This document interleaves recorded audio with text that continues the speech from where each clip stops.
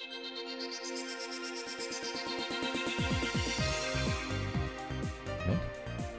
Are we rolling? We are now rolling. Yes. Alberta Filmmakers Podcast. Me. Okay, anytime. Hello, and welcome to the Alberta Filmmakers Podcast. My name is Matt Waterworth. My name is Scott Westby. Hey, Scott. Hey, Matt. How are you? I'm so good. Good. You know why I'm great? Because Briar's in the room with us today. Hey, yeah. She's the one that makes this happen. She doesn't always get to be here when we record, so That's true. it's nice to see her there, smiling. And we all attended the Rosie Awards. The Rosies were wonderful. Oh, man. Such a good time. Yeah, you know what I liked best about them? Was Ampia, just in general. Yeah, just overall Like it's wonderful. such a huge event to put on every year, and they do a great job. Good food, good people, good times. Vegetarian option. Lots of recognition. Yeah, and Jeb Fink was the host. That's right. Yeah, right on. So good. Yeah. And Congrats to everybody who won, though. yeah, Actually, everybody it was a great night. got some great recognition, and yeah, looking forward to next year. Definitely. And you're telling me that DGC also has a new website? They do have a new website. Is that DGC Alberta, or is it It's all. It's all DGC.ca, okay. and then all the Right. districts have the new website template as well. Okay, let me just look at it right And it now. looks pretty slick, and it looks like it's kind of putting a greater focus on the news, and they've got these kind of these panels that you can search through, which is pretty sweet. So that's awesome. Very nice. I also want to shout out to the team that went down to LA this last week. Mayor Nahad-Nenshi, Tina Alford from ACTRA. Who else was there? Fucking I Jeff saw Brinton, Jeff Brinton goddamn and Luke Luke Azevedo, and Aaron O'Connor. Aaron O'Connor was there. Yeah. And IATSE head, I'm forgetting his name. Damien Petty. Yeah. There a ton of people. So Good group. Yeah, and what a great way to sell our industry, and especially with everything that we got going on right now. So thanks to everyone for making that happen. Yeah, so nice that's going down. Yeah. Back to the DGC website though. One thing that I liked about it was like I could get right to the Alberta website. Right. Well, now you gotta hover over district councils now on the right, District. and then you can see Alberta there. Okay, Yeah. that's easy. All right. Yeah, and then there's some pictures of like Heartland and other things filming. Yeah. Alberta Notice Productions. some local faces. Anyway, let's get right into the interview, Matt, because I'm bored of hearing our own voices. Yes, let's get right to it. Here it is. Yeah, you're good right there. Okay. Awesome. So, oh boy, where to begin? Like the first time that you and I met would have been in Victoria School of Performing and Visual Arts. When I was there, it's now called Victoria School of the Arts, I think. And you were instructing the TV option class, and you were a very different teacher, and I think actually, I'm sure you've Googled yourself once or twice. There's a website that like grades teachers, and you're like one of the best in the world. Like you're among the highest rated teachers on the website. So yeah, I think you've changed some lives. You're a huge mentor to people like Matt Gillespie, who runs Joe Media in Calgary right now. So yeah. I guess that's where I first met you, but let's talk about your film journey. You're an AFI grad as well. So maybe that's a place to start, or where? Actually, the question I often start with is, how did you decide that film was something you wanted to get into or get involved with, and how old were you around that time? Yeah, excellent question. That's Took a long time one thing. It was a real good preamble, and I think the warm up was good. Like it's a real fact-filled, exposition-laden Act 1, but I feel our Act 2 is going to really go There somewhere. was an agenda in the question. Yeah, what I notice about, and maybe I learned this from teaching video or teaching film students like yourself, but I often ask myself whether or not. Am I a filmmaker who teaches? Am I a teacher who makes films? And whereas when I started, I always saw myself as a filmmaker. And I think although it is always hard to distance yourself from, it's very hard to sit back and, watch yourself, going through your life's journey. That's not what you should do. You should go through your journey. Right. However, as a film person, as you know, we spend our lives sitting back and watching other people. And by definition, we tend to sit back and watch ourselves. And so I've just noticed that really in observing the film journeys of my own students like yourself, I've started to come around in the last 5-10 years to thinking that maybe I've changed from being a filmmaker teacher, or from being a teacher filmmaker to a filmmaker teacher. And maybe that's a small change, but for me, I see it as quite a significant change. Certainly.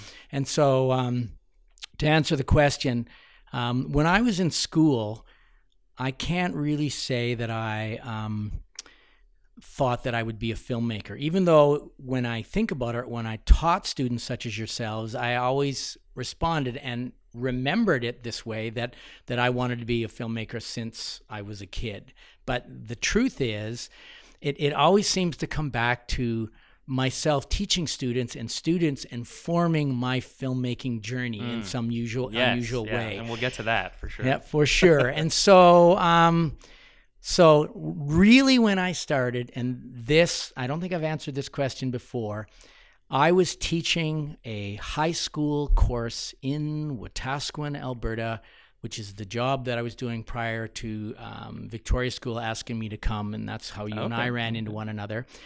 And I used to teach English 30, and I used to teach drama 30, and I used to do plays and that sort of a thing. So I'm not sure if it was my first class. I think it was. Maybe my second class. I had these two guys who came to me one day and said, we want to make this movie. And I literally remember thinking this thought, that how come they get to make a movie? These are my students. Forget about it. Like, I was kind of angry. What about me? Yeah, in a way. That's what it was. And then later I find out, here's what they were after. They so I taught English, but at night I did this radio show in Wetaskiwin. Oh, this is all new stuff that you don't know. So you may as well that. find out on your blog. There you go. Why not interview me for your show and find out stuff There you that go. you and I never got around to at Victoria School. But are you're through the AFI at this point already? Nope. No, you Nope. haven't gotten. But So- you do have your English degree. Yeah. Okay. So I was planning on hitting the AFI at the midpoint. Okay. Like if Scott is listening to this, the midpoint of Act 2, I feel, is AFI, based on how you forced me to structure the answer based Agreed. on Okay, that your makes sense. long preamble Act 1 question. So I thought, boy, this is interesting. Anyway, so to keep myself engaged, I would work. There's this radio station in this little town, and I convinced them to let me do this radio show. So I did this at night just because this is the way I've always been. Why And not? then I also did a little community television. Okay. And I at the time I was doing it to say, how can I make English more interesting? How can I make drama more interesting? How can I make myself a richer teacher, instructor? How can I do things that perhaps might inform and make my education hopefully more relevant to my students? How can I make myself better? How can I engage that adolescent, was what I was thinking.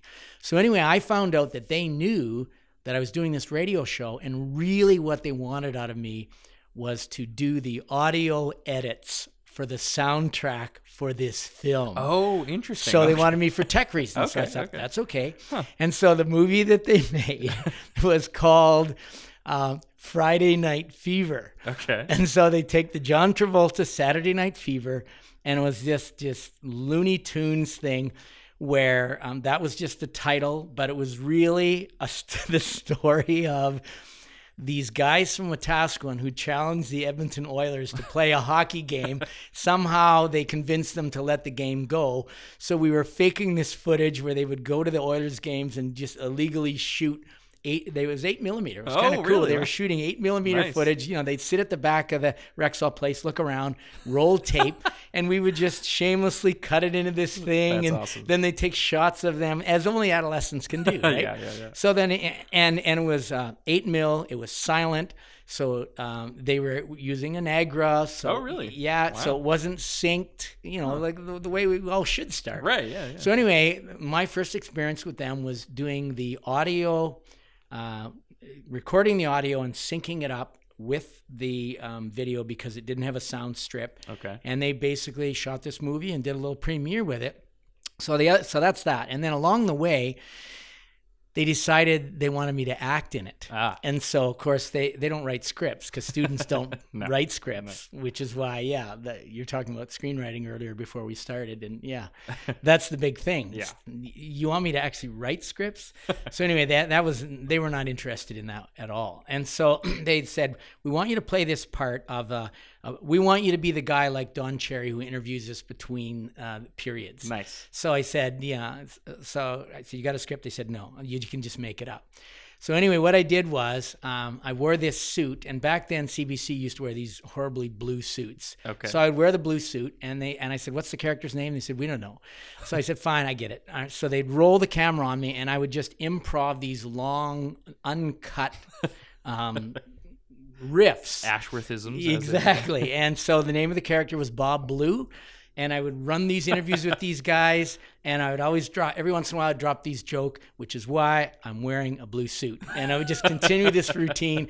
So in the end, they loved it and started building this character up in the film. And so anyway, yeah, I did this character, recurring character, plus I edited the audio, and that's how it started. Okay. So then they decided they wanted to make another. And here's the other thing I loved about it is, so the cost of the film was something like, $400 or $500. Then they did a little premiere. They did a kind of a dinner theater. They invited all their friends and their dads. They charged them for the dinner theater, and they made their money back for the film on the premiere night. Screen it once, make a profit, go make another film. There you go. And I thought, so then I'm even more upset, right? Because I go, these guys are... It's a profitable film. Yeah, they're making films, and they're making money, and they're distributing it, and they're doing it in one night, and why am I not doing this? Right. So then what happened was I said, I got to do this. So then the second script they did, I wrote the script and directed it for them. And then the next one, I wrote it and directed for them. And that's kind of how it started. Huh. So that's another version of my students encouraging me to do the thing that I now encourage students to do. Right. Very cool. So then you went down to LA? Is that... All right. So we're not quite to the midpoint, but we're a couple scenes into acting. Or did you go and teach at Vic? No. Okay. Excellent. No to either. I'll give you one more, and then I'll dive in. No. So what happened was, that was the beginning of... Sell cars in Wetaskiwin. Well, they cost less. I hear that. Yeah. That's right. Strike three, though. Okay, here we go. I'm in now. So, so this was early in my teaching career there, and then partway through, this would have been 4, 5, 6 years later, I decided that... I would apply to AFI. Actually, prior to that, a year or two in, I was 4 years in, and then I applied actually to the American Academy of Dramatic Arts. I went down and did an acting training. Well, really? Again, I haven't talked to you about this. Let's share this with the world. Yeah, so 4 years into that gig, I did stop teaching. I applied, I auditioned as I didn't necessarily want to be an actor, but I wanted to take some actor training. Right. So I spent a year down in LA, just going to the American Academy of Dramatic Arts is in New York, started in New York. That's where, like, Robert Redford School, a lot of people train there. Yeah. Wouldn't say it's at the same level as Actors Studio. Right. I wouldn't say it's at that level, but it's a reputable school. It was good. I loved it. But then they opened one in LA, so I went down to LA, and I was there for a good portion of a year, a semester, and I trained there, and I did it. And while I was there, I ran into a guy who used to work on the Dukes of Hazzard. Oh. And he was a first AD, came from Florida. He originally was on a John Voight film called The Champ, and then the production crew moved to LA for post-production, got a job as first AD on the Dukes.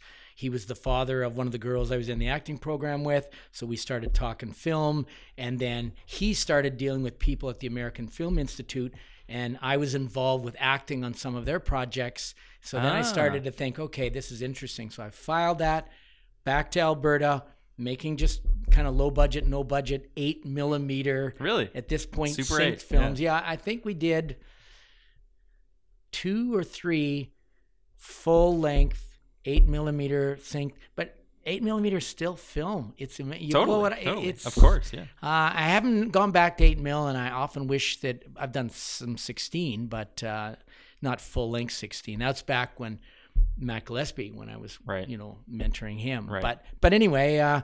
So what year are we talking here? So we're talking. I went to the American Institute in 86, 87. Okay. This acting training I did years prior. I went back for a few years and then reapplied. And I this is a good story.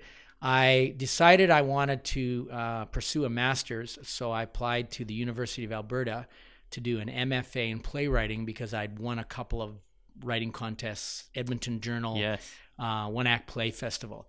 And then at the same time, I applied to AFI, and So when I went for my interview at U of A, they said, well, in our master's program, we only take one student, and we looked at your stuff. We're going to take you, so you're accepted. So I said, great. So I was ready to take a leave of absence and go. And again, I'm sitting in class. Principal knocks on the door, says, my wife's on the phone. And I go, ooh. So I come, she says, you just got a call from the American Film Institute. They want to talk to you. You've been accepted in their program as well, but you were on a waiting list.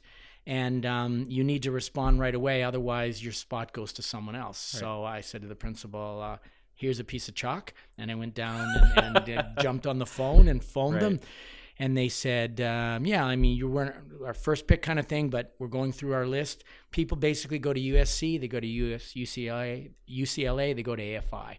So they said, if you're interested, we have a spot, but we need to know now. Right. And I said, well, I just got accepted.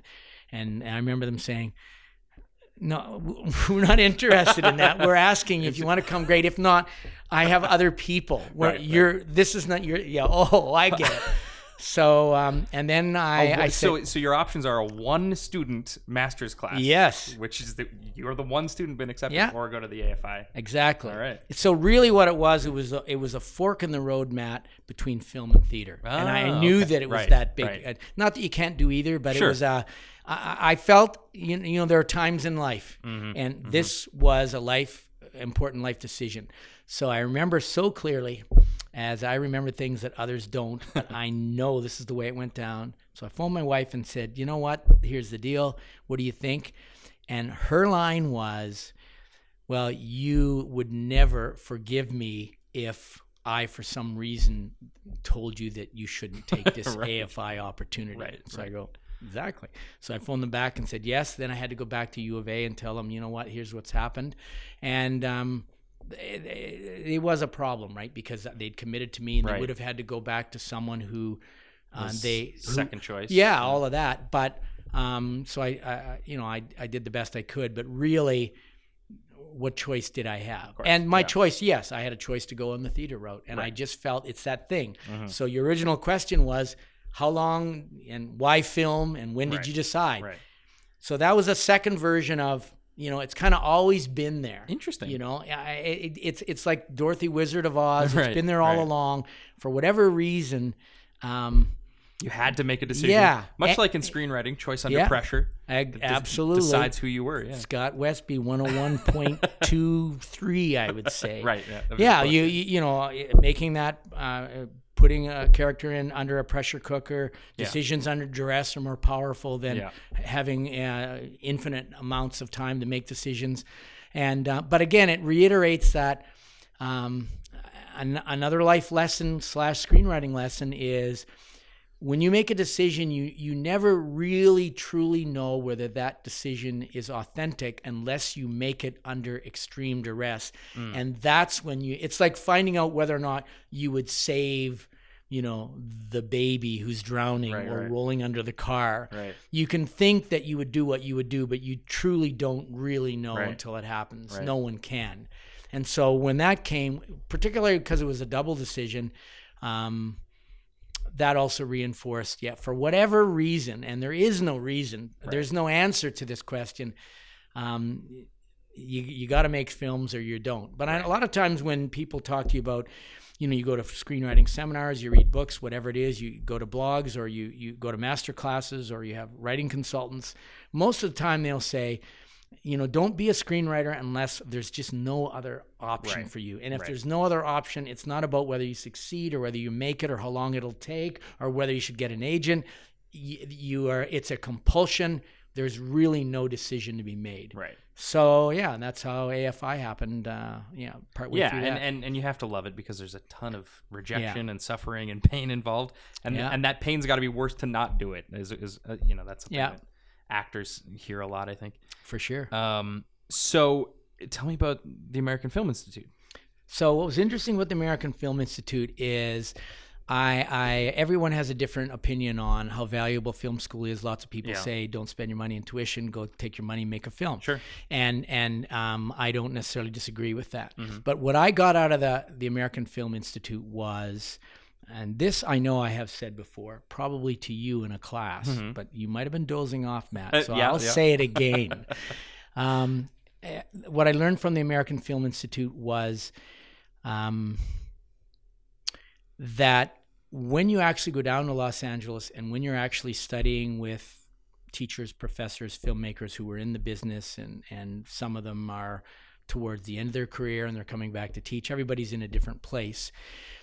I think the real lesson for me, and I'm not saying it was true for anyone else, is that you realize the light goes on at some point during the year where you say, real human beings get up in the morning, and some of them go teach school, and some of them work in banks, and some of them are waiters, but some of them get in vehicles and they go down to studios or they're independent filmmakers and they make movies. Right. And even though that should be an obvious thing,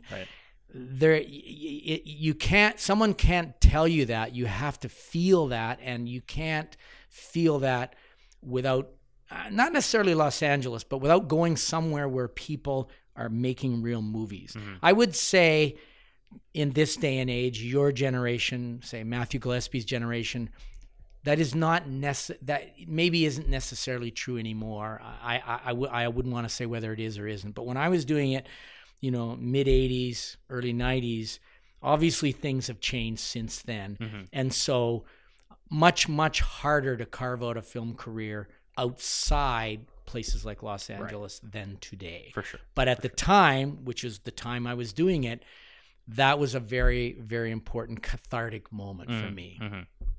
So you were talking about the instructors and professors that are there. Some of them were massive, like huge filmmakers, like Oscar winners and things like that. So what was it? I mean, I couldn't imagine the pressure of that program as well. Thinking about it now, that would be, and obviously I'm sure it's changed a bit, but what was it like there? I'm sure you have some story. I do. So another thing that I loved about the American Film Institute was every day we would watch movies, and they would give you this schedule. And I even kept some of my schedules because I just found it such a profound thing. So at the time when I went there, you had to be accepted as in a category. So you're a screenwriting fellow, you're a directing fellow, you're a producing fellow, you're a cinematographer, or your design. Those are the 5. The design area only had 4 or 5 students. The producing, directing, cinematography, and screenwriting only had a cap of 25. They took 120 a year. The year I went, they took 92. 25 screenwriters. The year I went, I think they accepted, 21 or 20 or 19. And only 3 in Canada the year I went, 2 from Toronto and myself. I was the only Albertan at the time. So, I'm 100% sure that I would have been not necessarily first choice, but whatever, right? The reason another reason beyond working with this first AD is I think it actually when I was in LA in acting school, now that I think about it, there was a film that came out by Terrence Malick, and now Terrence Malick is more well known. Yes. And I have talked about this in class. I think you actually were awake for part of this class. Okay. I do remember. You shot out to the bathroom, but I revisited it. Oh, thanks. And then I did a bit of trashing, and you knew what I was doing, and they knew you knew. Anyway, I made the point. But Terrence Malick did this film called Days of Heaven. Yes. Nobody's really seen it. But the reason why I liked it, one, it starred as Richard Gere. It was actually shot in Alberta in the Badlands. And the sound person on that film was Nestor Almendros. And Nestor Almendros, the cinematographer was Nestor Almendros. Okay. And what he was known for was natural lighting. He didn't use lighting instruments. He came from Europe. And on the shoot, I found this subsequently, there was lots and lots of controversy about the way he was doing it. It took so long. And even controversy about the way Malick records audio and a little bit further from the actors and just lots and lots of things, because Terrence Malick came from Michigan. He came from kind of an academic background. He was like an English teacher. How he evolved in the film was a little different, so he never saw himself as a commercial filmmaker. So anyway, I watched that film, and I just loved that film. And anyway, he went to AFI. Gotcha. So I would say for the decision between coming back to LA and choosing AFI versus UCLA versus USC was Terrence Malick. Also, David Lynch went to AFI. Oh, really? Okay. Yeah, in a little different kind of way. I'm actually reading right now a book called Lynch on Lynch. There's a whole series about, Woody Allen on Woody Allen, Bergman on Bergman. And I'm reading the Lynch book and just how Eraserhead was produced. And so it wasn't really part of the traditional. So I went to AFI, but technically I went to the Center for Advanced Film Studies. AFI is really into film preservation. It's in Washington, D.C. Yeah. So their Los Angeles campus is for training. Gotcha. So so we call it AFI, and that's what it is. But it does other things, of course. It has the AFI Top 100. Right. So there is a bigger mandate. Actually, AFI started by John F. Kennedy. Really? And George Stevens, who made the film Giant, with James Dean. George Stevens Jr., his son, was the first director of AFI and was the big launch and brought it to LA. And so he was a big mover and shaker behind that program. Anyway, there was a dude called Tony Villani who was the instructor down there. And he was this Hungarian documentary filmmaker. And when he would haul us into our classes after we did our little films, and the way he would rake us over the coals, he would say stuff like he'd get us all in the room and he would go, the audience has just wasted 20 minutes. You have just wasted 20 minutes of your audience's life and they can never get it back. And that's how he would start, right? Almost all of them. And then he would just eviscerate us. And we would go, whoa, this is great. I'm paying tuition for this. And out he would go. But anyway, I'm just currently reading David Lynch and he's talking Tony Villani. Oh, really? And so it's so neat that so many of the people that I had as professors who started the program were there when these other guys were there. So Lynch would have been there 6, 7, 8 years ahead of me. And the year I was there, Carl Franklin was there, and Carl Franklin directed Devil with a Blue Dress, which was and he started out doing television, but he's the only or one of the few from the year that I went that I would say that I tend to see. Right. There was a few others, but which doesn't matter. Like, it was a strong program. But anyway, I found that it was that interactivity that made it powerful. But it's also going to films every day, like I said. So they give us the schedule. They wouldn't give it to us for the whole year. It was awesome. Right. They wait till Monday morning and they say, this is what you're doing this week. And like, I would be watching probably 12 to 15 films a week. Right. And so at the end of that year, I calculated that I did watch 200-300 movies. Wow. And when I look back, never again, even though I tend to be a prolific film, attender, as most of us in the industry should be, I've never gone to as many films as I did the year that I went to AFI. And so film school creates a window for you to explore and study and look at film beyond entertainment and see yourself as a filmmaker. Right. So how is there time to also make films if you're watching 1 or 2 movies every day? Yeah, so the interesting thing about it is they give you a schedule. So as a screenwriting fellow, I have my screenwriting classes. I have the film screenings that are in the morning, afternoon, at night, Friday nights, Saturdays. Like, it just runs all the time. Right. And then you also have your production times when you go into production mode. So when you're in production mode, essentially you pull back from your classes, you pull back from going to screenings. So it's not that they're trying to set you up for not to go to everything, but you have to learn to manage your time, which is one of the many things so there's a lot of real subtle structural things that I, as a teacher now, see how they were working us, the mind games that they were working to set us up for success in the business. Right. Interesting. So how would you do that? You don't have to go to class. It's not high school. Right. When you were in high school, you didn't go to class anyway. So why the heck should it be different in college when I'm paying tuition? Okay, that's one.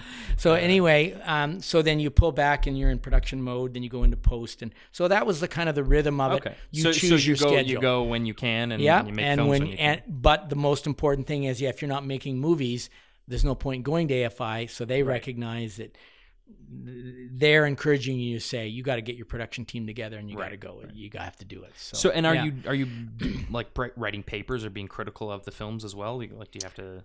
No. One of the things I liked about AFI, and one of the things I appreciated about my recent masters, which we may talk about, I assume we'll talk about, that I just finished, is I found it really powerful to be able to focus just on the filmmaking, just to be able to focus on the script writing. I didn't have to write essays for the sake of writing essays. I didn't really even have to write critiques. Definitely, we had classes and we critiqued our work, but everything was really meant to be focused on yourself as a screenwriter and working within the context of a team with a director and a cinematographer and sound person and a designer. It wasn't academically focused. It was production focused. So It was ideal.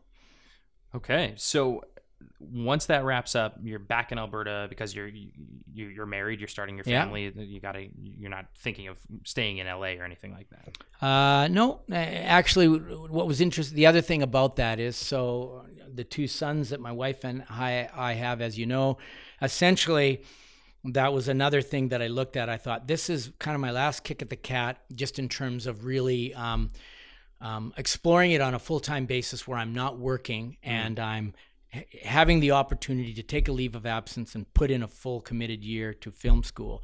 And then our first son, Jordan, was born year and a half-ish after we came back from AFI, and our next son, Dylan, was born another 3 years after that. Right. So I'm married, but prior to a family, and we had little children, I wouldn't have done that. Gotcha. So I also knew that just in terms of us, when we decide we want to start a family, it was built around this. And so that was a negotiation between my wife and I to say, so, and that's one of the great things, right? That if you're a filmmaker, if you're anybody in the arts, your family is a part of that journey, and you have to negotiate that because they are. My wife, I don't know if I've said this to her, but I mean, she's a filmmaker because our family, that's what I do. So anyway. We all need support. For sure. So what happened after school? Did you go back to teaching? Or so I went back to teaching, went back to Wetaskiwin, and then now we're kind of moving into the Matt Gillespie zone a little bit. Okay. I started making short 16 millimeter films. And I did a couple of short little films, and I just raised the money however I raised it. Yeah. I remember Craig Robleski. I hired him. And really? Yeah, he came in and he was a shooter. Wow. He was a shooter for me prior to Heartland, and you guys go back to Heartland. Yeah. Matt Gillespie knew him, so I had him on there. I'll give you a Craig Robleski story.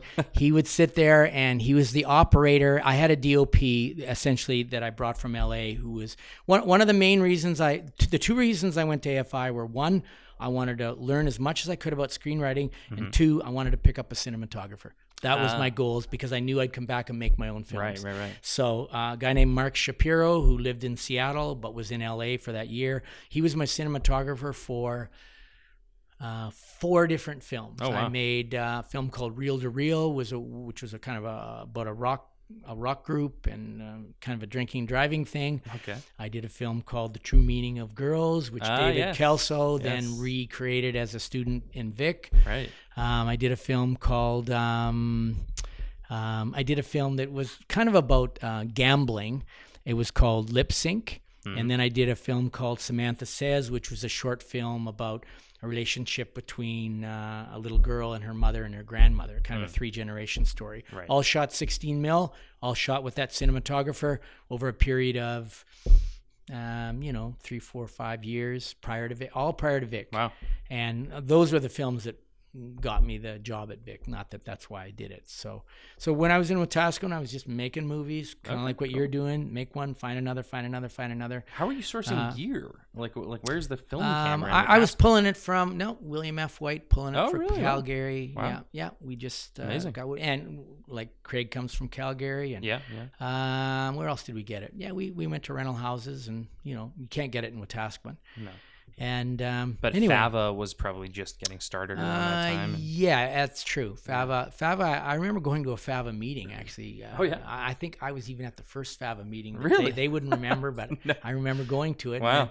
But it would have been back like early 80s. And so I didn't really have much to do with FAVA until I was at Vic. Right. But yeah, like that's basically how that went down. And So you're making movies, and yeah. but you also have an English degree. So Yeah. you're teaching English still? yeah, I was teaching a lot of drama. I evolved out of right, that. of course. Yeah. I mean, yeah. So I wasn't teaching film, but because I was making films, that's how Tammy Dollar Coltman and Greg Dollar Coltman, that's how I arrived at Vic. Oh, In wow. fact, I'll tell you how I arrived at Vic.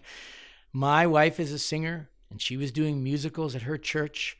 And Tammy Dollar Coltman's mother was directing these musicals. Really? And they needed someone doing tech, so I went in and did the lighting, Oh, and I man. did the sound, and Wow. doing some sets and stuff like that. And so then they were looking for a teacher at Vic. And so she said, off the record, there's this guy, you got to interview this guy, and he makes movies and blah, blah, blah. And I had actually made a film at Vic for ADAC, I think it was. I did a lot of corporate videos. I think you too. showed us an ADAC thing. Yeah. I did a lot of ADAC stuff. Yeah. I'm not sure. But I did one where I used Vic as a location prior to coming to Vic, prior to me even thinking of coming to Wow. Vic. So when I came for my interview, I thought, oh, I've been here before. And, when you shoot, you're in locations you just don't remember. And I thought, Right. wait a minute, I've actually made a film here. Oh, okay. No, that's- it's so that's true though, cool. because your brain Yeah. is in so many places. I know. Yeah, it's happened to me too, where it's been like, oh, I've shot something here. That's, it totally. Well, when it's filmmakers' remember memory, right? Yeah, When you walk through a location you've shot, there's some part of your brain that remembers you shot Right, here. right. So it's, Well, and you've thought about it differently than most people probably have thought about that space. Yeah. So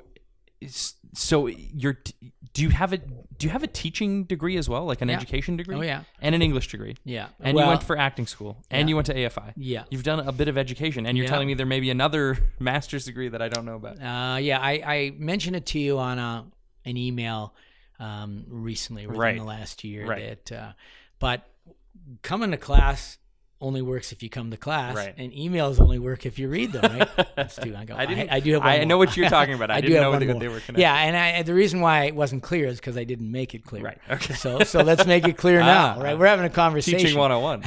I would hope. That's what Scott told me, but no, that's screenwriting. I'm the teacher. Right. Yeah. So I just when I was basically looking at the academic side of things versus the filmmaking side, my first degree was an English degree in English language and literature. And then when I was done that degree, because I did it in Ontario, then I took a kind of an after degree to get my teaching credential. So my Bachelor of Education I did. So I actually did 5 years of university. Wow. The BA plus the BEd. And when I was in that, so I did it was teaching high school English, but I minored in drama because I wanted to. So again, I hadn't done drama, I hadn't written plays. Same thing, for whatever reason. So what's a high school English teacher doing working at a radio station and working at cable TV? Right. What is an English teacher doing? Well, it's not that you couldn't minor in drama, but here's another memory that I have. My first day of teaching in history in my first job in Toronto, right after I got out of university, I remember maybe I'm making this up. I'm pretty sure I'm not. But I remember teaching my first lesson in my first hour, maybe 10 minutes in, saying, I got to get out of this. Wow. I have to teach something else. Right. And so then I said, is there a drama program in here? Yeah. What do you know about drama? I'm a drama minor. What do I know about drama? And so then I just started directing plays. Wow. I just did it. I just said I need to direct some plays. Nice. And that's how I ended up doing mostly drama. And and then the film side, that's the beauty of Vic was I was able to teach screenwriting. I was able to teach filmmaking. Mm-hmm. I did teach the odd English course there because somebody outed me and said, you realize this guy's got 5 degrees. Which doesn't work very well on a blog post, no, right? Yeah, because there's no camera. You can't see that. But anyway, yeah. So I gave them the cut sign, and they said, "You have an English degree. You're teaching this." Well, and because of course, there was a time when education money got cut, and a lot of teachers were teaching a lot of things. That's true. Things were a little So tighter. it was, yeah. So I have English background. I have some drama training. My film training is AFI. My acting training is American Academy. So yeah, I've Got a it little all. bit of a junkie. Yeah. So I guess I'll fast forward us a little bit to the point where I'm in high school, meet you. Yeah. We did all kinds of amazing things, and now, of course, looking back on it, I see the way you were engaging students was very intentional, and I think students at any time, at any level, can be like, oh, I'll just get through this day, as opposed to like really being intentional about the way they're learning, because it's a very passive thing, right? So I think you worked really hard to engage in a different way, and I think people can be critical of that, that maybe you're goofing around, but actually I think you were connecting with students and can probably continue to connect with students on their level a little bit more. So what one thing that you did that was amazing at Vic was Dare, and that's something I'd love to talk about, because it kind of plays into when you were doing English instruction at Vic as well. Is that where that started to come about? Exactly right. That's the whole segue. Yeah, nice. You should run a blog. So same thing, almost the same. So they said, okay, you got to teach English. So I'm in there teaching this English class. First day, maybe 5 minutes in. Maybe, I don't think 10? No. I'm sure it wasn't 10, because this is a more recent memory. Right. Yeah. And I'm teaching these kids, and it wasn't an English class. It was a special English class. Okay. Couldn't be more special. All right. In fact, there was even a girl in the class who said to Angela Ropo, my TA, who I ended up roping into, excuse the pun, to working on all the films I did at Vic, and she got excited about it. Didn't have to do it, and just she really supported me in all the film projects I did there. And she and I used to always laugh about this, how a girl came to her after class one time and said, Miss Ropo, is this a special class? Oh, no. and she didn't say anything, right? And so anyway, but the way I look at it is, you do have like a standard English class. You do have classes that are maybe considered to be non-academic, and then you do have also some classes where maybe students have learning needs beyond just regular needs.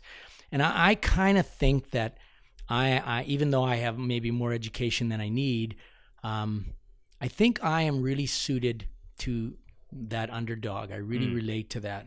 I always think of my students as, future characters in future screenplays. Yeah. And anyone who's been a student of yours knows that. Not even, I don't even have to share that. They know of what's going on. Yeah. And so I've always felt like, in a lot of ways, the more education a person has, the further distance they are and the further alienated they are from the students who need them the most. Mm-hmm. And so I never felt like my education was the thing that helped me. And I always related to teachers who were non-academic teachers, even though I was for sure that. Mm-hmm. And I had this guy in Wetaskiwin named Merv Sykes. I've even referenced him before. I even ran into him years later, and he said, you still selling that idea? And I said, yeah, man, you're legendary, even if you don't want to be legendary. But he was a carpentry teacher, industrial arts teacher. And the first day, I don't know why all my stories start with the first day.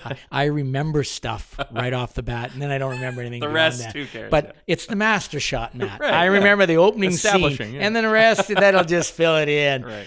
And the first day he taught in the school that I was at back in Wetaskiwin, we're sitting around lunch, and he goes, you know what? I kind of think that the classroom is an unnatural learning environment. And I go, what? And I wrote it down, and I actually think about that all the time in variations on that I sort of always felt like that was true. Mm-hmm. And the other irony is, now that I'm at NAIT and now I teach teachers here. Well, that's the secret. You bury the lead there. Exactly. Nice. For both of us. Right. That I've always, the thing that we do at NAIT is called outcomes-based education. And it's the whole idea that people come to NAIT, people come to SAIT to get jobs. They don't come for just a theoretical education. Right. It's got to be practical. Right. And I've always that's the way I taught at Vic. I didn't call it that. I Right. didn't know it was that, but I instinctively knew if I want to make films, I've even shared this with your class. I went to the school board and said, so I want to start this course and I want to teach people how to make films. And they said, what do you want to do? I said, I want to teach them how to make films by making a film. And they go, we don't get it.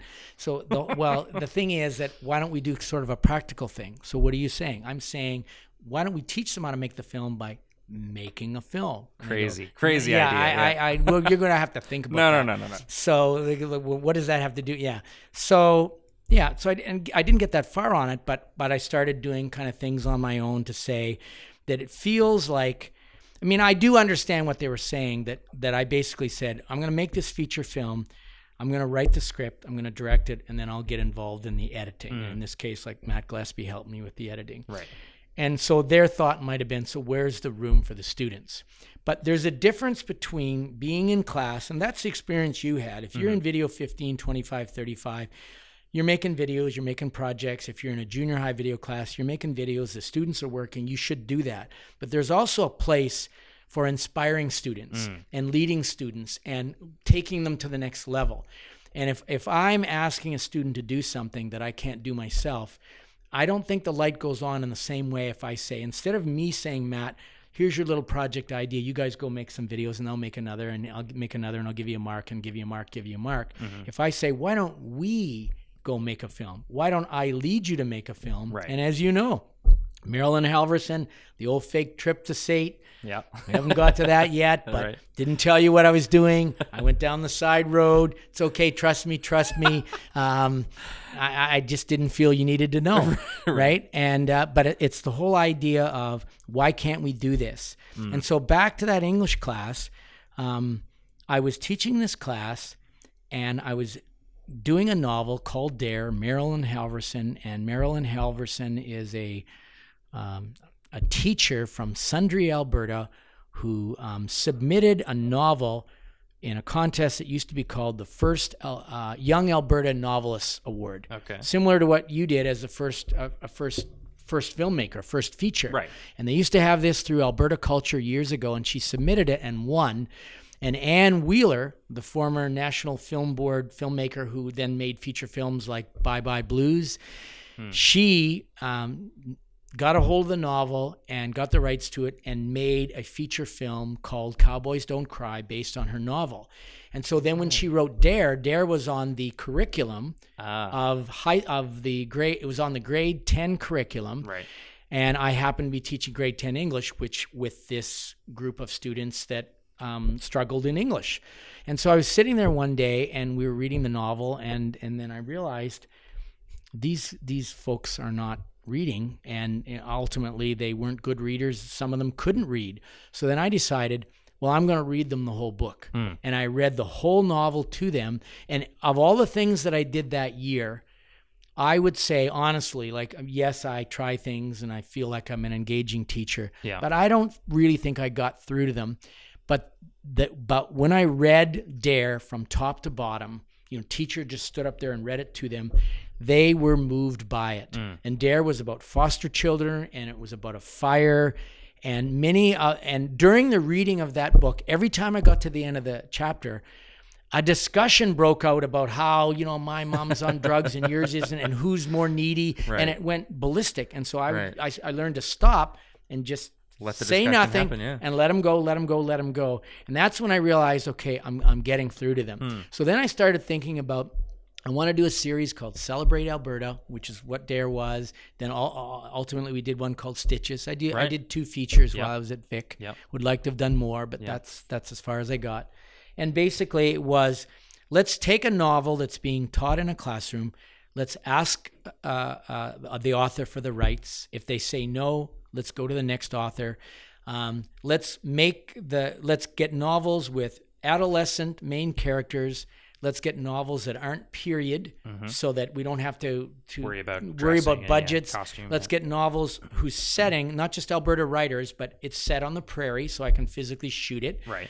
And hopefully let's get novels that have sequels, so then when we make the film, the teacher doesn't have to read the book to the students. They can show them the film Right. and then maybe hook them into reading another story by that Right. author. Nice. That was my big vision. Right. And then meanwhile, off we went and we made the film. And I remember the first day. No. That is weird. Is this a recurring motif here? What's going on here, Matthew? I remember sitting down with them and saying, the reason why I would like to make a feature film is because the odds are we're not going to succeed. And none of you are going to go into the film industry. You're all going to go into whatever you're going to do. But if we can hang in and you can last it out, I'm not going to give up on this. And if we do happen to get it done, even if it isn't perfect, you will never be the same again. So anyway, we shot the film. And the interesting thing is, after it was over, all the main crew in that film, every single one of them went into the film industry. Right. They all went to SAIT. Some of them went to Manuel. Yeah, all those guys, Jordan Paul, they all. But that wasn't my goal, and I don't measure success or failure of that project based on Right. that. And I meant it when I said it. Well, because I was there for the premiere, and the success was, you also cast some of the students in that, like the lead actor was one of your students in that English From class. that English From that class. Yeah. Yes. Amazing. And I had There was a stunt, there was fire. It was Yeah. it was a huge, it's a big deal. So I just want to, I do want to pause because you're not downplaying it, but I just want to make sure that the listeners know that you made a feature film in a high school setting with high school students. And of course, it's kind of a unique high school because there were actors, there was gear to use, there were filmmakers, there were people who were all there, audio people. So you had a pool of people to use. But to make a feature film in a high school environment, and it's good, and it really worked out. And that premiere night was so good and so fun for everyone. The people who got to participate, I could see they were changed by it. Yeah. You know. And that, that premiere night is it all coming to fruition. So I just want to point out how crazy that is. And then you did it again with Stitches. So so is that film? Do they play it now? Do they still use it? Is it part of the curriculum at all? Or? I'm not sure how much they're using it. I mean, teachers have it. Some use it, some don't. Right. I would say that it's funny how distribution is distribution, and where that's a big thing that, we won't get into that. I mean, your blogs are about that. But starting a film, raising money, finding an audience, getting it out there, maintaining an audience, these are complicated issues. And I would say, obviously, why wouldn't they be using this? And probably it's a little underutilized. I have to say I don't know if it's still being read. But I do get emails all the time to say, a friend of mine is teaching DARE, so it's still out there. It's on the list, and people find out about it, and they hear about the novel, and they hear about the film, and they do seek it out. So it's not like it is. Same with Stitches. Yeah, it's out there. Stitches was also unique because I connected it with Alberta Community Services and a part of a bullying campaign. Then we did a live television link for National Bullying Week across Canada, and we had phone-in calls, and so that had another whole life. Wow. And I decided to tie a theme in because I was able to raise dollars through the theme, not the actual film per se. And that's a different story. DARE was more driven by the literature. Right. Every film, as you know, is different. So that had a beautiful life of its own as well. So, when was that shot on, like evenings and weekends? Is that where students would have to go, or was was there some class time? Zero. So everyone was kind of volunteering. It wasn't even 100%. They weren't getting any credit school-wise for. They were getting credit school-wise, but the deal was, you got to have 125 credits. 125 hours for 5 credits, and these guys probably had their 125 hours in like the first 2 weeks. Right. Yeah. And by the time they were done, they probably put in 1,200 hours into it. Wow. DARE was shot from March through to June of 2003, over 33 consecutive weekends. Whoa, wow. No middle of the night shooting, and night shooting and motorcycle jumps and horses going through barns. Yeah. In fact, Matt Gillespie's daughter, who got a part in a film in England, and he did the process. So we had to run the horse through the barn. and just with lights, and then burn the barn, and then he did a match process, and he edited that scene, did the special effects on a plane flying from Calgary to London to support his daughter in a film. We won't get into that. Crazy. But that film couldn't have been edited. It couldn't have been completed without essentially a professional taking over. Right. But the reason I justified it is Matt Gillespie is still a student of mine. It doesn't matter if it was 10 years earlier. He often says to me, I promised I wouldn't share this, so I'll just share it now because who's going to hear this? Right, no. But he would often say to me, you realize now I run a business, to which I would say, not much. And he'd say, you realize you're the only one I still do stuff for free. Right.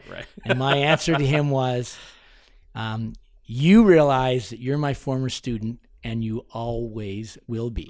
And so, right? I mean, it doesn't change. Yeah. Yeah. I mean, that's why you do that. And that's why it's so wonderful that, the people I went to AFI with, the people that I worked with at Vic, the students I had at Vic, you always have wherever you went to school, that is always there forever and ever and ever. And that's a wonderful thing. So, And then Joe Media picked up a couple Ampia nominations for Dare, right? Yeah. Were there some wins? I don't recall. Let's see. Joe Media, we got, we got 3 nominations, or maybe it was 4, for actually this goes back to the 16 mil stuff. So it would have been pre-Joe Media. Yeah, let's see, Dare. I guess Dare did it? I know it was nominated. Yeah, Dare got a nomination. That's right. Clips, Stitches got a nomination. That's right. They all did. I don't know under what category. Yeah, and then that's right. Yeah. So that was good because I'll tell you the way that worked. This was interesting. I couldn't compete at the college level with Nate or Sate because I was a high school. Right. So I had to compete on the open market. Right. So it was simply a feature film that happened to be shot by high school students. There you go. And that's right. Both of those were nominated at least. I'm sure. For sure. Yeah. Oh man, another great interview. Hooray! For the people in the film community here in Alberta, really appreciate that. Yeah, thanks for taking the time to hang out and chat. So tell me about Luma Quarterly. Yeah, Scott. well, we talked about Luma Quarterly like a lot, but the call for submissions is still open. So if you have something that you want to apply to have in this publication, you definitely want to check out lumaquarterly.com. Submissions are due May 22nd, and successful applicants will be notified by June 5th. Now, an issue of Luma just came out. What issue is that? What issue number? Oh my God, what a great question, Matt. The answer is 4. 4. Yes. So it's a quarterly, and this marks the 1 year anniversary. 1 year. That's right. That's right. It's an important one. Yeah. I watched Dan Olson's wonderful video essay on Cuff, and somehow also Superman versus Batman versus Superman. Did you like it? It was excellent. Yeah, nice. It's a fantastic video. Actually, I really enjoyed it. Good content. Did you know that the Big Rock Eddies it's now a short film festival and not just beer commercials? Yeah. Did you ever do any of these Eddies? I never actually did participate in a single one, but a lot of people do. Yeah, I did when I was going to SAIT. I made some. They were fun. Yeah, they were a good time. Our friend cool. Tyler Provincial took a beer in the face and flew across the yard. It was a good time. Right. That was funny. So what is it now exactly? Do you? I see that it's a short film festival. That's right. With a theme this year. Yes. Which is Trailblazer. Right. But it's not like a 48-hour No, certainly not. Concept, No. But it's nice because the first place cash prize of $10,000. Oh, so the money's still there. Yeah, the money's still there. That's good. And it's cool. I think it's really great that Big Rock does this for the community and kind of gets people who are thinking about getting into it, kind of gives them a deadline, and same with established filmmakers, something to kind of have some fun with. So yeah. Now, is it something that, hey, I finished my short film 6 months ago? Can I submit? Because that was kind of the idea, was that you have to make a fresh. Yeah, and you got to stick to their theme, obviously, the Trailblazers theme, right? But this is cool because they've partnered with the Calgary Underground Film Festival and the Calgary International Film Festival. So the winning Eddie will continue onto the festival circuit. Oh, that's lovely. And will be at both SIF and Cuff in their short film program. So that's great. It's kind of a different way in if you want to try to get into those festivals. Speaking of getting into festivals, there's a friggin' badass festival in Toronto called the Toronto Urban Film Festival, TUF. It's free if you apply before May 15th with a 1-minute silent film. So this is their 10th anniversary, the 10th annual Tough Urban Film Festival will bring the best 1-minute silent films from around the world to Toronto subway platforms from September 10th to 18th. So that's cool. It's kind of a different way to screen your film. Very cool. And so, yeah, check it out and apply. Yeah, so check out the Indigi 60 Indigenous Youth Film Contest. It's a bit of a mouthful, but it is a cool festival that is going to welcome up to 12 films under 5 minutes in length by Indigenous filmmakers. And is it nationwide? I'm trying to see. It takes place in Ottawa, August 10 to 14. And Nationwide. Nice, that's cool. Yeah, very cool. And Indigenous youth in rural or urban areas, first-time filmmakers, or those with only access to using smartphones or non-professional equipment are all encouraged to apply, which is sweet. Watch this segue. You're going to shit your pants. Gimme. You know what else is nationwide? Air Canada. Ooh. And now's the time to apply for the Air Canada En Route Film Festival. Wait, isn't Air Canada internet? Never mind. Shh. It was the worst segue in the history of the earth. But emerging Canadian filmmakers are invited to submit their films to be broadcast on Air Canada flights and win some cool prizes, including a cash prize for the best short film and an all-inclusive trip to the 2017 Berlin International Film Festival. That's awesome. Yeah, so it's open to all Canadian filmmakers. You must have been a student attending a formal film studies institution or receiving informal training in film, such as through workshops and apprenticeships, anywhere in the world as of September 2014, but you also have to be a Canadian citizen. Cool. It's free to enter, and the deadline is May 31st at the end of the month. So get those short films in and get your short film into disguise. You and I, Scott, are big fans of the National Screen Institute. We've been through the Features First program, which I don't think we've talked about it on the podcast, though. No. I've said it. We haven't gone too far into it.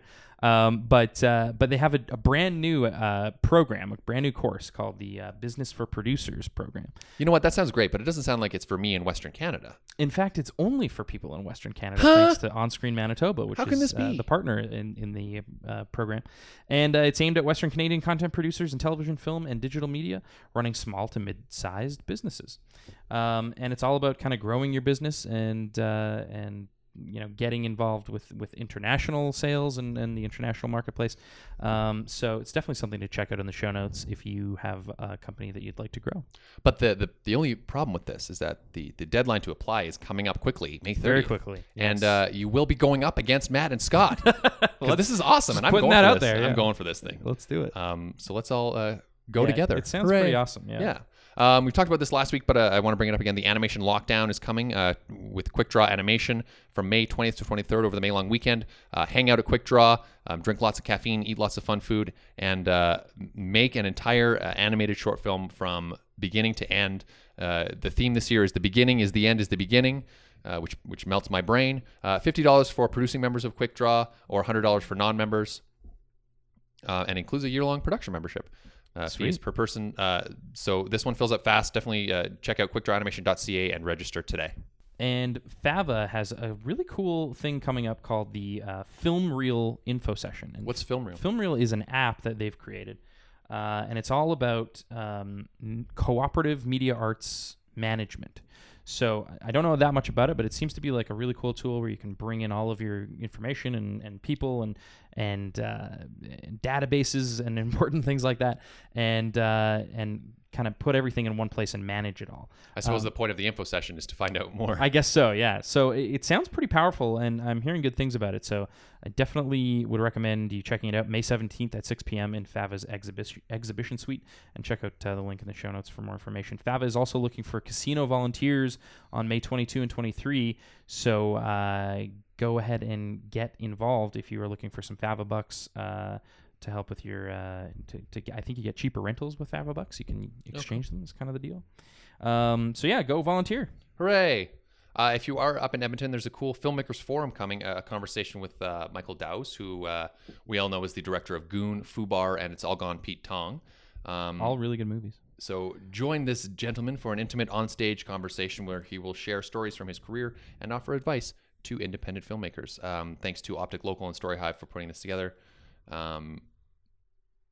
It is Thursday, May 12th at Sir Winston Churchill Square, Art Gallery of Alberta. Conversations at 6 o'clock, and then there's a networking cocktail time at 7:15. It's free and open to the public. There is no reason not to go.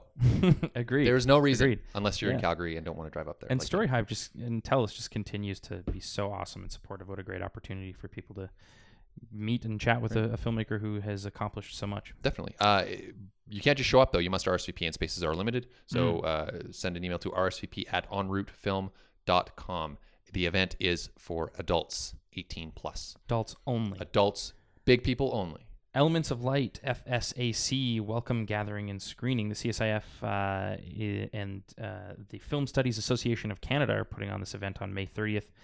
Starts at 7 p.m. and the show is at 8. It's happening at the U of C, and it is part of the annual FSAC conference, which runs from May 30th to June 1st.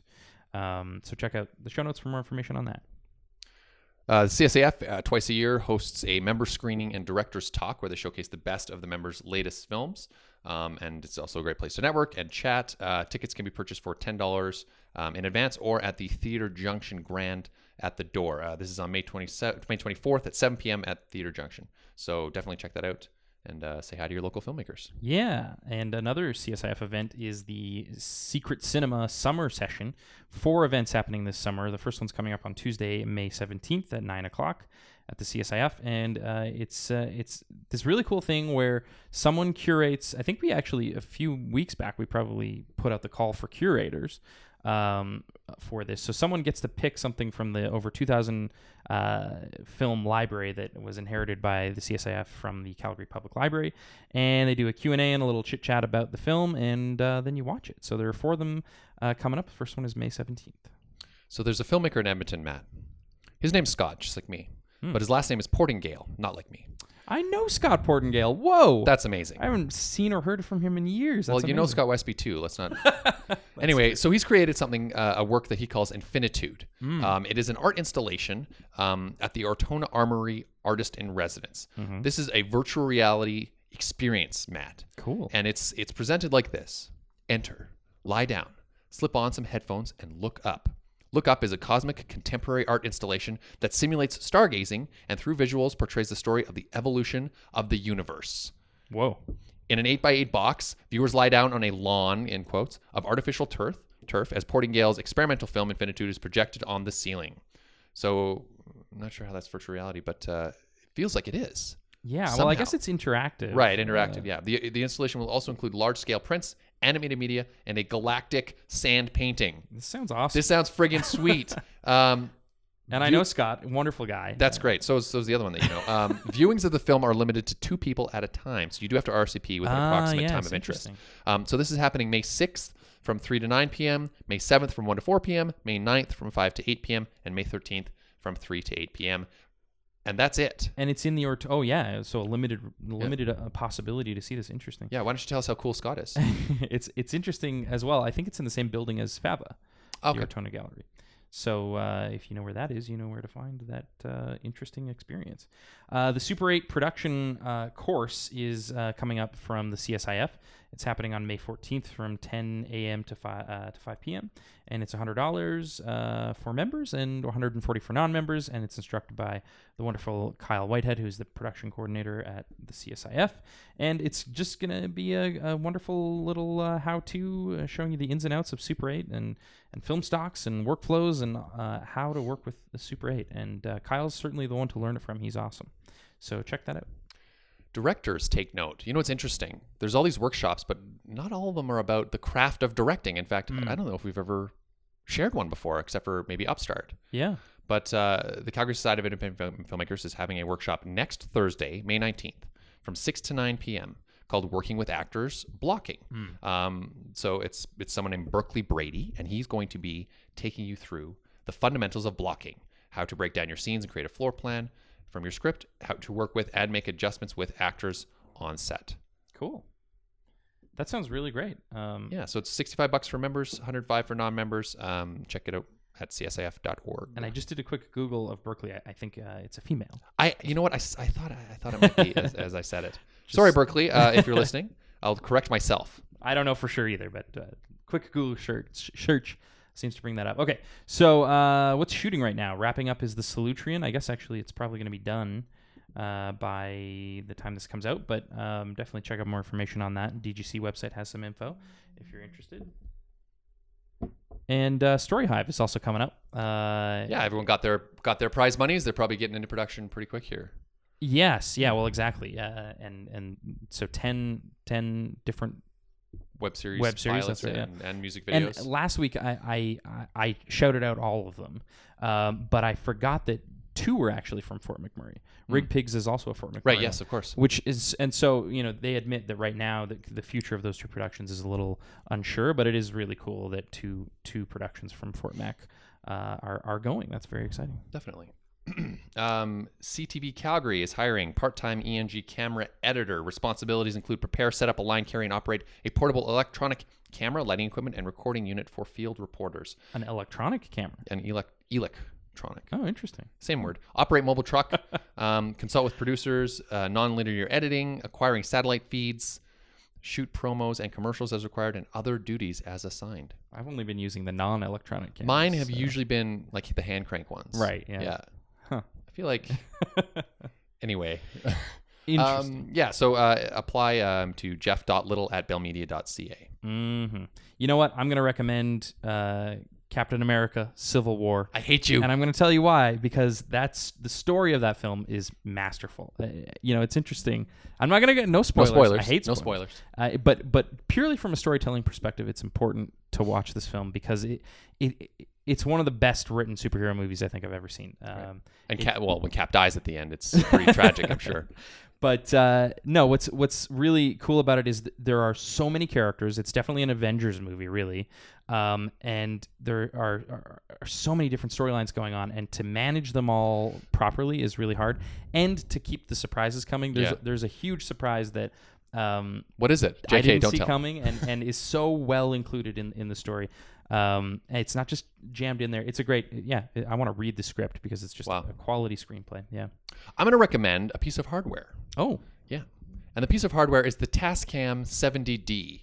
This is an audio recorder, the same recorder that we record the Alberta Filmmakers podcast on. Mm-hmm. It's a very cool 4 XLR input recorder that also takes 1/4-inch plugs and even an 1/8-inch headphone jack. Mm-hmm. And it's got a little thread on the top. So if you're shooting on SLR cameras, you can thread this right onto your camera and then thread the tripod right on that. And suddenly your SLR becomes a camera with 4 XLR inputs. Yeah, that's and there's awesome. Little dials to mix on the go. It's perfect for some lightweight audio recording. It's a must if you're DSLR filmmaker. Yeah, and we use it all the time to plug into audio boards to catch presentation audio and stuff like that. So and it's not super expensive. I just recommended this to Scott Lepp, and I think he picked one up because they're wonderful. So check it out, Tascam 70D. Get them at various locations around Calgary. Yeah. It doesn't really hold your hand, though. Like, it's a little bit complex if you want to do anything other than just kind of simply recording. But whereas the zooms, I find, are a little The zooms are a bit more user-friendly for sure, but not quite as flexible. That's not a bad thing necessarily. No. Yeah. So that's it. That's all. Special thanks to Briar, as always, for putting the news together. And it's so robust. She's got all these sources and just crushes it every year. And I'm not saying that because she's staring at me right now. Thanks, Briar. Yay, thank you.